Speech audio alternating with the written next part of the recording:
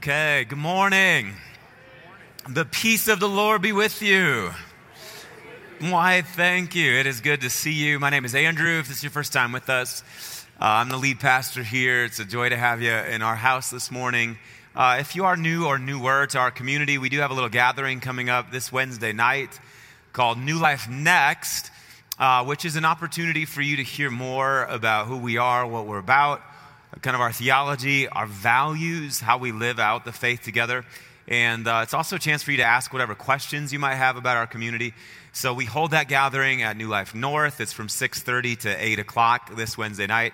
And we serve you a little bit of dinner. It's really a nice time. And the way that I structured it actually is we put the content together to really be a night where we discern together, like, what does it actually mean to be part of the church? Not just this church, but the church in general. I think that we're living in a time when church has become so consumeristic and individualistic that we've sort of lost the biblical and historical sense of what it means to be part of God's people. So this is really a night of rediscovering that together. So if that's you, if you're new or newer to our community, or it might also be that you've been part of our community for a long time, but you've just you're standing on the outskirts a little bit. This is an opportunity for you to take a step closer and really become part of what God's doing here at New Life East. So the little QR code that was on the screen before, you can use that. There should be a link there, and you can sign up for New Life Next. So we're in the book of 1 Timothy this morning. I'll invite you to turn your Bibles there.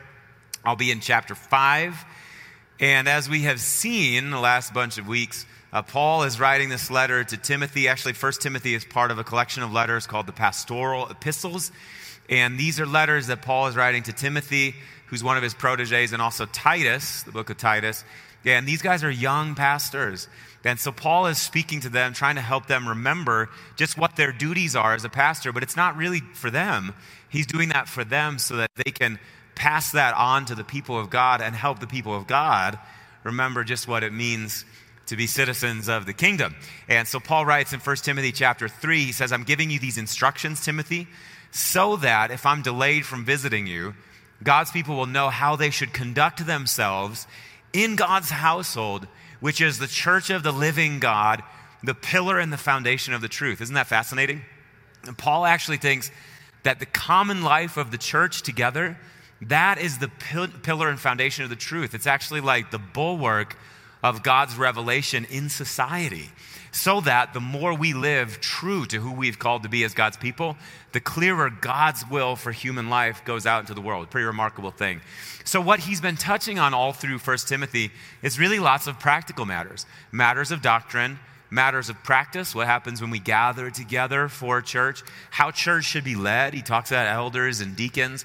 He talks about some false teaching that's going on that's got the people a little bit confused. And so he says, there are folks out there that are diminishing marriage and saying that you shouldn't eat certain foods. He says, but that's actually, in a way, that's like a denial of the incarnation. So he's getting them clear on what they're supposed to be about. And then we come to this chapter, chapter 5, which is another one of those funny chapters in 1 Timothy where you're like, now how is this really about us? It's a chapter where he deals with a specific problem that's happening in the Ephesian church, and that is that there's a lot of widows in the church.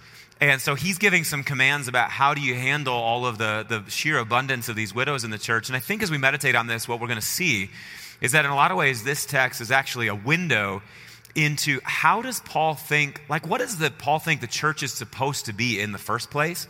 And then also, what does he think faith, how does he see faith mattering for our sense of connection to our biological families? And there's some really deep insights here that I want you to catch. It's 1 Timothy chapter 5. If you have Bibles and you're there, why don't you let me know by saying I'm there? 1 Timothy chapter 5 and verse 1. Paul writes, don't rebuke an older man harshly, but exhort him as if he were your father. Treat the younger men as brothers, older women as mothers, and younger women as sisters with absolute purity. And give proper recognition to those widows who are really in need. But if a widow has children or grandchildren, these should first of all learn to put their religion into practice by caring for their own family, and so repaying their parents and their grandparents. For this is what? It's pleasing to God. I want you to remember that. The widow who is really in need and left all alone, she puts her hope in God, and she continues night and day to pray and ask God for help. But the widow who lives for pleasure is dead even while she lives. And give to people these instructions so that no one may be open to blame. And anyone who doesn't provide for their relatives, and especially for their own household, has denied the faith and is worse than an unbeliever. And no widow may be put on the list of widows unless she's over 60. Now some instructions about this. Faithful to her husband, well known for good deeds such as bringing up children, showing hospitality, washing the feet of the Lord's people, helping those in trouble, and devoting herself to all kinds of good deeds. Brothers and sisters, this is the word of the Lord, and all God's people said. So here we are in your presence, oh Jesus. This letter was written a long time ago by two people we've never met into a situation that's so far removed from us. And yet, the scripture says that the word of God is living and active, sharper than a double-edged sword. It penetrates to dividing soul and spirit, joints and marrow. It judges the thoughts and the attitudes of the heart. We pray that somehow these 10 verses of scripture from 1 Timothy chapter 5 would be for us exactly what we need to hear, to put us on the path of faithfulness, to restore our lives and make them whole, and to cause our witness to shine in the world more brightly, to be clearer to the world. That's what we're asking for. So come, I'm praying that you would enable us to hear. I'm praying that you would give us strength in our hearts to obey. I'm praying as the preacher that you give me clear words to speak this morning, and that in all of this, Pentecost would happen, that the word of God would be delivered, the wonders of God would be declared in each person's tongue, and that they'd be cut to the heart, that there'd be repentance and salvation. Please do that this morning. We say, may the words of the preacher's mouth and the meditation of the hearers' hearts be acceptable in your sight, O Lord, our strength and our Redeemer, in the name of the Father and the Son and the Holy Spirit. And all God's people said. And so Paul starts out by talking right out of the gate here about the kinds of relationships we should have in the church. And he says, so suppose there's an older man in the church that's misbehaving. If you have to rebuke him, he says, don't rebuke him harshly, but you need to exhort him as if he were your, do you remember what the text said? So how do you behave towards the older men in the church? You behave towards them as though they're like your dad. So faith already is like doing something very interesting. And then he says, now while I'm at it, while I'm talking to you, Timothy, about how you should behave to the older men, let me talk to you about how you should behave to the younger men. They're not just sort of guys that are useful for whatever's happening in the church, but how does he say you should behave towards the younger men? Treat them as brothers. And he says, now, while I'm at it, Timothy, also let's talk about the older women for a second. How are you going to treat the older women? It's not rhetorical. You remember? Treat them like moms. And then how are you going to treat the younger women? Like sisters.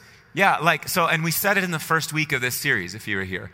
Paul actually he opens this letter, he calls Timothy his dear son in the faith. And the point that I made that first week is that faith makes family. And as this letter unfolds, you keep seeing this. That sense of social solidarity that happens in the church is so really very unique. And I think when you look at the scriptures, the way that I describe what happens in the church is that to me, the church is just a social miracle. Think about what Paul says in Galatians. He says in the church, there's neither Jew nor Gentile. There's neither slave nor free. There's not male or female. Somehow all of the barriers have been broken down. And we've come together in this space of really profound solidarity one with another. And you see this from the very beginning of the church. This is Acts chapter 2. I'm losing my words here. Help him, Jesus. The writer Luke, who was one of Paul's best friends, says this in Acts chapter 2 and verse 42. Spirit's been poured out, a church is born, and he says that they devoted themselves to the apostles' teaching, but not just to the teaching, and to the fellowship, to the breaking of bread, and to prayer. And everybody was filled with awe at all of these signs and wonders that were performed by the apostles. And I love this. Here's the verse to catch. All the believers were what? Together, and more than together, they had everything in common. I love that. They sold property and possessions to give to anybody in the church as they had need. Every day they continued to meet together in the temple courts. They broke bread in their homes, and they ate together with glad and sincere hearts, praising God and enjoying the favor of all the people. And the Lord added to their number those who were being saved. These people, it's this mob of folks, guys, that the Spirit is poured out upon. And just think about it. The first impact of the Spirit of God upon this group of people, once they come together, is that they look at one another and they go, oh, you belong to me, and I belong to you. And so they sell property and possessions to give to anybody as they had need. And it actually says this is so radical. It says all the believers were together and they had everything in common. Something about what the Spirit did made them go, here it all is. Let's be a family together. And the church behaved this way. Several chapters later in the book of Acts, one of the things that we see is that this issue of widowhood, it's actually just a feature of the ancient world. It was younger women tended to be given in marriage to older men in the ancient world, which is a nice situation financially. He's got stability and security, but also it's the ancient world and life was precarious and living, life expectancy was not as long. And so a lot of these guys are going to die off pretty early, leaving these women to fend for themselves. And so there are lots of women in the ancient world. And one of the things you see in Acts chapter 6, just a few chapters later, is that the church, here is this profound movement born of the Spirit, just rolling along and sweeping up people in its wake. And yet all of a sudden they realize that in the church, some of the widows in the church were being overlooked in the daily distribution of food. And what I love about the commentary in Acts chapter 6 is that the apostles, when they realized that these vulnerable women were being overlooked, they went, oh, time out. Like, we can't just keep running along in the mission of God, trying to save souls and expand the church when this is happening. And so they put their heads together and they go, how do we make sure that these women are taken care of? That, guys, is the ethos of the church. It's this tenderness where we feel a sense of obligation to one another and we take care of one another. I actually think that that's even rooted just in the witness of Jesus himself. One of the moments that's such a profound moment in the life of Jesus is that here he is at the end of his life hanging on the cross. And one of the things that we remember in the church is the 7 last words of Jesus. Things like, Father, forgive them, for they know not what they were doing. That's one of the last words. Into your hands I commit my spirit is another last word of Jesus. My God, why have you forsaken me? That's another last word of Jesus. But you know what one of the last words of Jesus is? He's hanging there on the cross. He looks down and he sees his mom, and he's not going to be able to take care of his mom anymore. And he sees one of his best friends, the beloved disciple John. And what does he say? He says, Mom, here's your boy. And John, take care of my mama. Puts them together. That's what Jesus does. He puts us together in family. He goes, woman, here's your son. Son, here's your mom. Man, here's your father. Father, here's a son for you. Man, here's a brother for you and a brother for you. Brothers and sisters, he puts us together in the family of God. It's such a profound thing. That's what Paul is doing here. He's reminding us that everybody in the church is our responsibility on some level. That if you come into the family of God, he actually says that in Romans. He says, y'all are members of the body of Christ. He says, and each one of you, you belong to all of the others. So I don't get to come into the church and just be like, well, I've got my people. Like, you're my people, you're my people, you're my people. I don't know about all these other people. But the moment you come into church, you go, all y'all are all my people. And I don't quite know what all my responsibility and obligation is to you. I just know that I have one. And I'm going to trust the Spirit to lead me into that. So I'd say it this way to you this morning, just to put a fine point on it, that Paul reminds us that our central task, one of the central tasks of discipleship, it's learning to order our lives to the social miracle that is the church.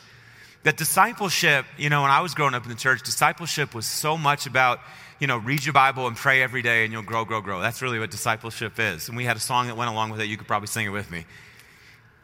But I think when you actually read your Bible and pray every day over it, the thing that you realize is that discipleship is a lot bigger than just personal piety. But discipleship is about recognizing this thing that's happening around us and then going, Lord, what are you calling me to be? And it's so much joy in the church. There's so much joy when you give yourself over to it. I think about Mandy came home a couple Saturdays ago. She had been in a baby shower. And so she walked in at about 2 p.m. or so. She'd been there all morning and into the early afternoon. And I said, babe, how did the shower go? How was it? She goes, it was great. It was so much fun. And I said, who was there? And she started listing off all of the women that were there. And they were all New Life East women.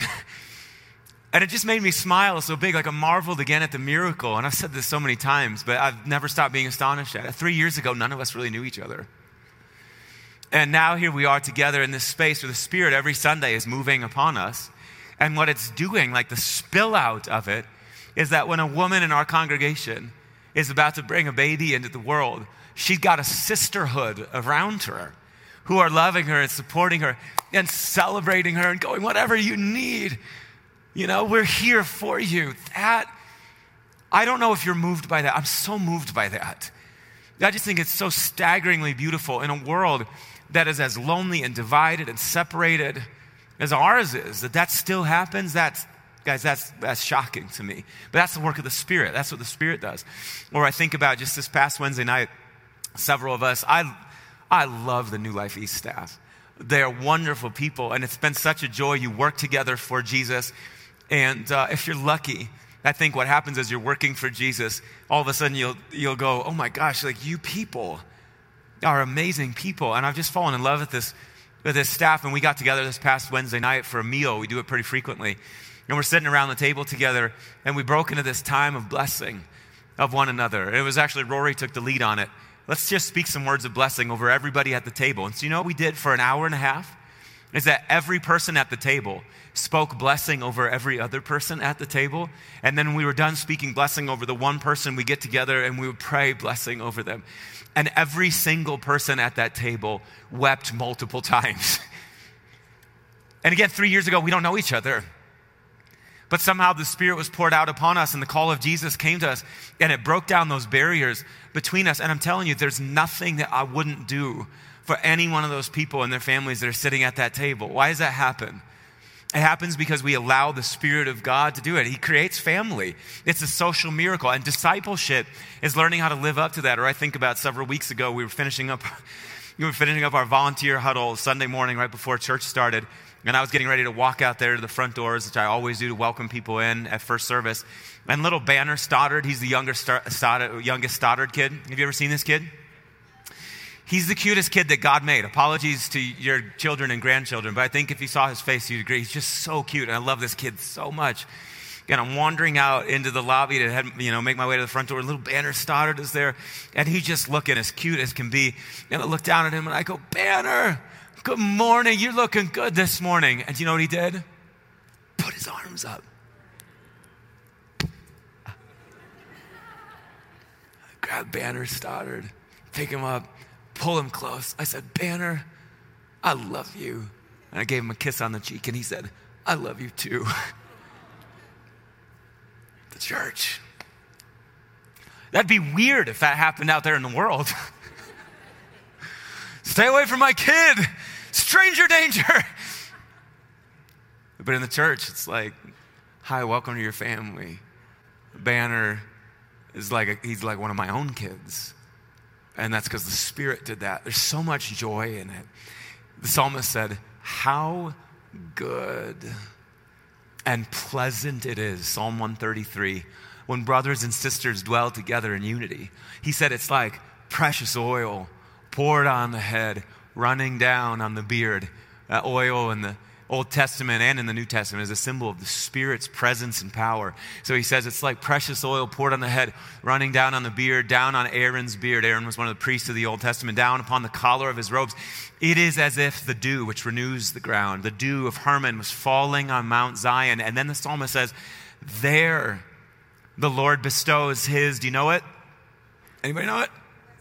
Blessing. There, where? In that place of unity. In that place of connection with one another. There the Lord bestows his, say it church, blessing, even life forevermore. The Old Testament scholar Walter Brueggemann once said that Hebrew word for blessing, do you know what it means? It means God's power for life that's released into death, that overcomes death with life. So blessing for us is like, oh, blessing, isn't that so nice? But blessing in the biblical imagination, it's resurrection power actually is what it is. He says you want resurrection power to break into your life, to break into the life of the world? Dwell together in unity. Live up to your call to be part of the church. Again, there's so much joy in it. And I think that when we open ourselves up to the joy of it, what also happens is we open ourselves up to the obligations that come to us in it. And in those obligations also is a kind of joy that it's a transcendent joy. I'm sitting here preaching this morning. I'm looking over at Megan Cagle here. And I was recalling this week as I was preparing this message, I was recalling how 5.5 years ago when I first came on staff here, my first day on the job, I was unpacking my boxes in my office at New Life North. And when I first came on staff here, my staff assignment was to the Friday night congregation, served as a teaching pastor there alongside one of my best friends of all time, Pastor Daniel Grothe, and also one of the best pastors I have ever known and probably will ever know in my life. Amen to that. And I'm unpacking my boxes and I'm getting set up, and I got a call from Daniel, and he's checking in on me. Hey, how's it going, man? I said, good. I said, I'm unpacking my boxes, getting my office set up. What you up to? And he said, well, I'm heading to the hospital. I said, oh, what, for what? And he said, well, there's a guy in our congregation, a couple, Kevin and Megan Cagle. And they've been part of our congregation forever. Kevin serves on life safety, pilot with Southwest, good guy. He's been wrestling with cancer for the last year or so. And it looks like he's losing the battle. And I'm going up to the hospital, St. Francis, over here to visit him. And I said, man, can I join you? And he said, oh, I'd love that. So I jumped in the Jeep and I met him over at St. Francis. And we went up and we were there. And Kevin's struggling, fighting for his life. And I watched Daniel crawl right up. I mean, just get right in there and pray and speak words of life. And I'm kind of standing there. I don't really know you guys. I'm standing at the edge of the room trying to be supportive, but I'm watching Daniel treat the Cagles like they were his own flesh and blood. And we prayed over them and left. And 2 mornings later, Saturday morning, I got a call from Daniel. Hey, it looks like Kevin now is in his last hours. If you're available, let's go up to the house together. And so we went up to the house together in Monument. And there's a small group of friends and family in the bedroom. And I watched again. It's so shocking.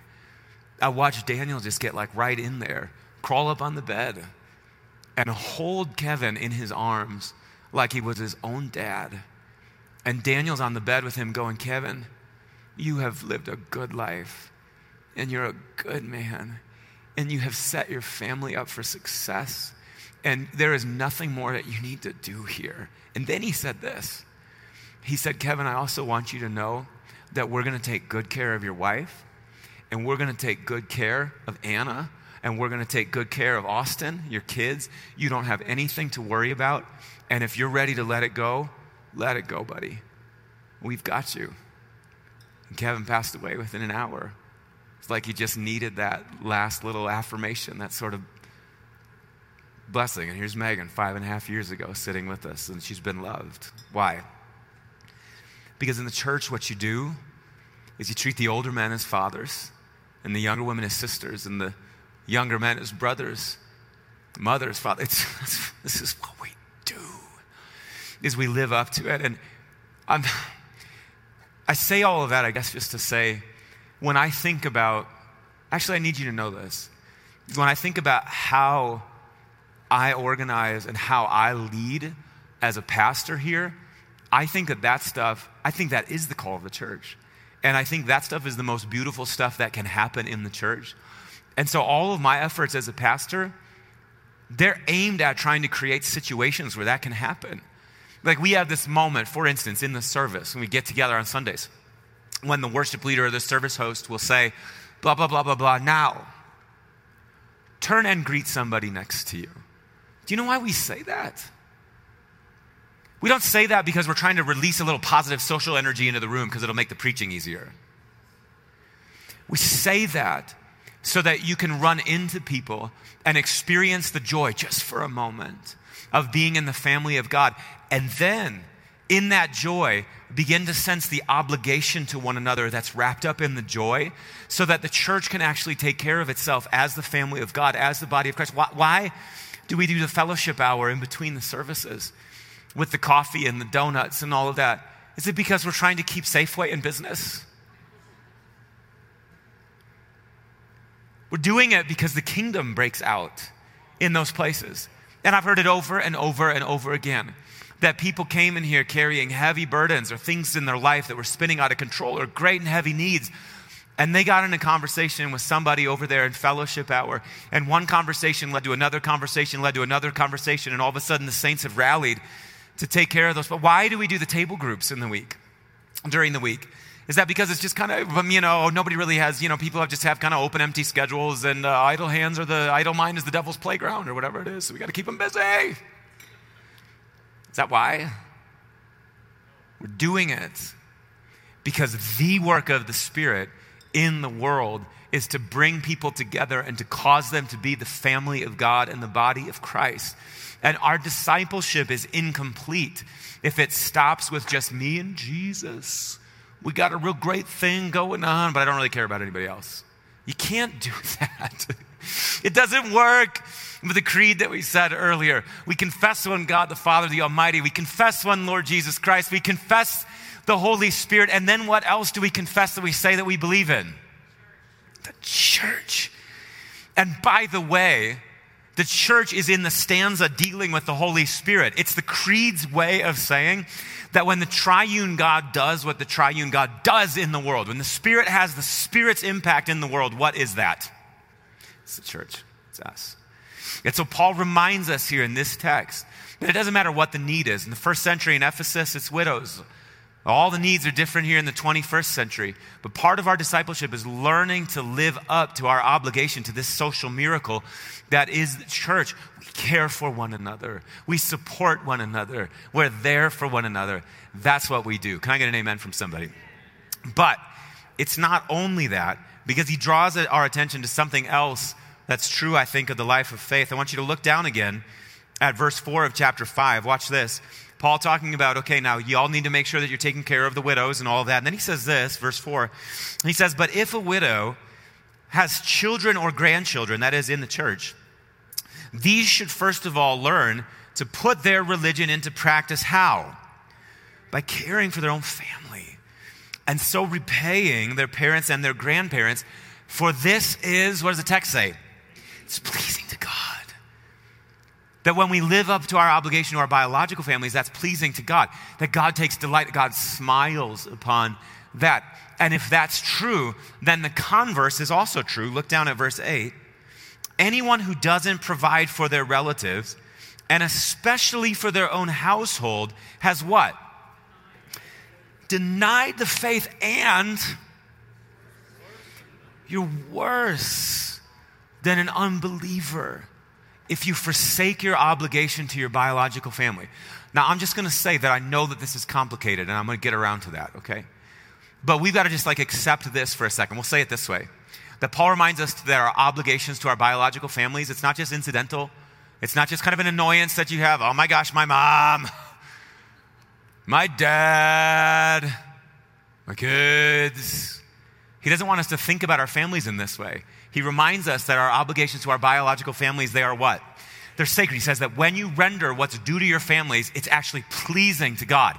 It delights the heart of God. God draws near to you in you rendering your obligation, what's due to your biological families. And I am astonished by so many things in the New Testament, but one of the things that consistently blows me away is how when you read the letters of Paul, for instance, Paul will go into great detail, elaborate theological detail about all that God has accomplished for us in Christ. Paint the sky with brilliant colors of God's work. He is, Paul will say, for instance, in Colossians, the image of the invisible God, the firstborn over all creation. For by him all things are made, things in heaven and on earth, visible and invisible, whether thrones or powers or rulers or authorities. All things were created by him and for him. And he is before all things, and in him all things hold together. And he is the head of the body, the church.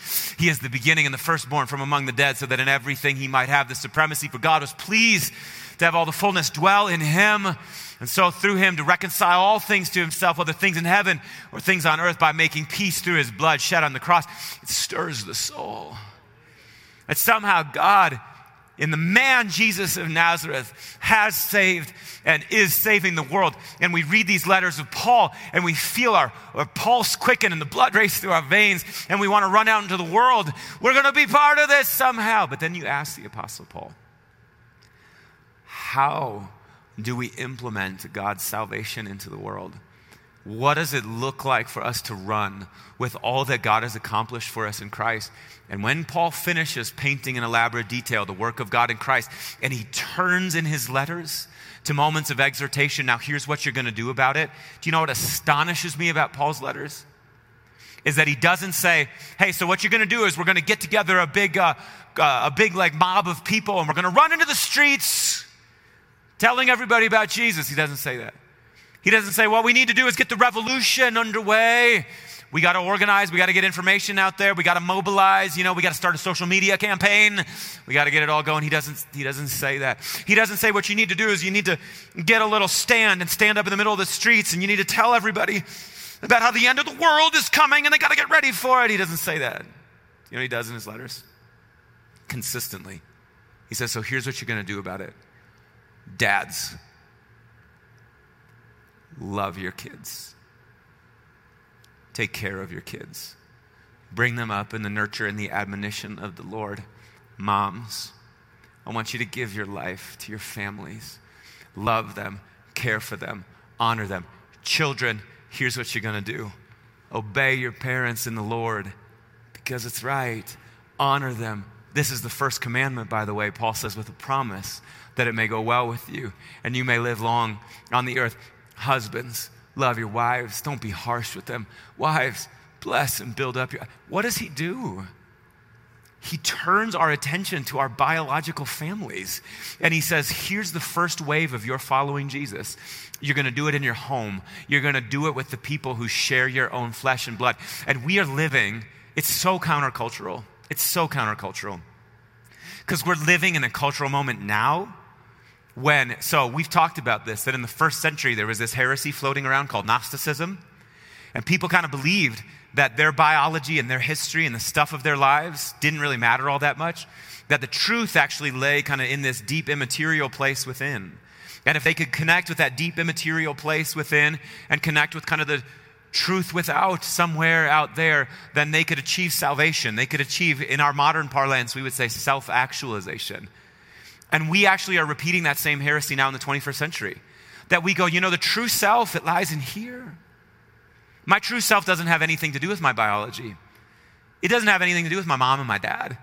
It doesn't have anything to do with my brothers and my sisters or where I grew up. It has nothing to do with that because it's all in here. And so as soon as I come to a kind of grasp of who I am in here, then my responsibility is to just set my life up in such a way and my associations up in such a way that I can achieve self-actualization. So if my mom is inconvenient to me, my aging mother, she's inconvenient to me, in my path of self-actualization, well, all the worse for her. Or if my aging father is not really helpful to me in my quest to become myself in the world, well, tough cookies, Dad. Or if my husband or my wife is preventing me from becoming my best self, then maybe I shouldn't. Or maybe my kids, it's just like, I wanted a family a long time ago, but now I got these 3 or 4 kids and it's really standing in the way of me and my career. So maybe it's time for me to kind of shift my energies and somebody else will take it. What does Paul say when you do that? If you do that as a member of the body of Christ, he says that you're worse than an infidel, you're worse than an unbeliever. And unfortunately, guys, there are very many people in the church who do this and they do it in the name of God. Oh, well, this is the family of God right here. This is actually my true family now. So I don't really have any ongoing obligation to you, Mom. I don't have any obligation to you, Dad. I don't have obligation to you, brothers and sisters, Grandma and Grandpa, because these are my new people here. And I think that that's wrong. I think it's wrong to the core. Because I think that what happens, this is what I think happens in the family of God, is that we come into an experience of the Lord Jesus Christ and the sanctifying work of the Spirit inside the community of faith and the family of faith. And what that does is it actually sends us back into our families of origin so that we can be a transformative influence. It doesn't sever our relationship with them, but it saves our relationship with them so that we can be all that we've been called to be for. And we know how to keep our footing. And I know that it's difficult. Some of y'all, most of your families are not believers. Some of you guys have been wounded terribly by your families. You've been wounded by your mom. You've been wounded by your dad. Your relationships with people in your families of origin, they were abusive in some way. I get it. But part of what the saving work of God does is it saves us so that we can be wise as serpents and gentle as doves. That we're able to be in our families of origin in a way that's right and holy and righteous and transformative. And let me say this to you. I remember years ago when I was in seminary reading the autobiography of Billy Graham, one of the greatest evangelists the church has ever seen, responsible for hundreds of thousands, maybe millions of people coming into the faith. And Billy Graham in this autobiography recounted his journey and his calling and how that all unfolded. And at the end of the book, do you know what he said? He said, I've walked with Jesus and I have very few regrets, but the one regret that I have in my life is that I did not spend more time with my children. Some of the hardships that they went through were a direct result of me chasing a dream or chasing a sense of calling out there and not being willing to just sit and have a quiet evening with my people. And I have been a pastor now for going on 20 years, and I have officiated or been in dozens and dozens and dozens of funerals. And do you know what I never hear people say at funerals? I never hear them say, man, Dad was awesome. He worked like 100 hours a week for as long as I knew him. Dude crushed it. They never say that. They never say, my mom, she wrote books and she spoke in conferences and she was popular and well-loved. They don't say that. If they praise their parents, you know what they praise them for? Dad was there. Mom was there. Or if it's a sibling, he was there. He spent time with me. He was with me. He was for me. All of the warmth of our lives comes in relationships. And when God saves us into his family, he saves us also for our families. And like I said, I know it's challenging and I know it's hard, but part of the discerning work of the Spirit is that we hold our biological families up before the Lord and we go, God, what are you asking me to do? How are you asking me to be? And it might be that you have to carry your cross into your family. Well, welcome to it. Nobody graduates from this. This is what discipleship is. It's carrying our cross with Jesus into the heart of the world.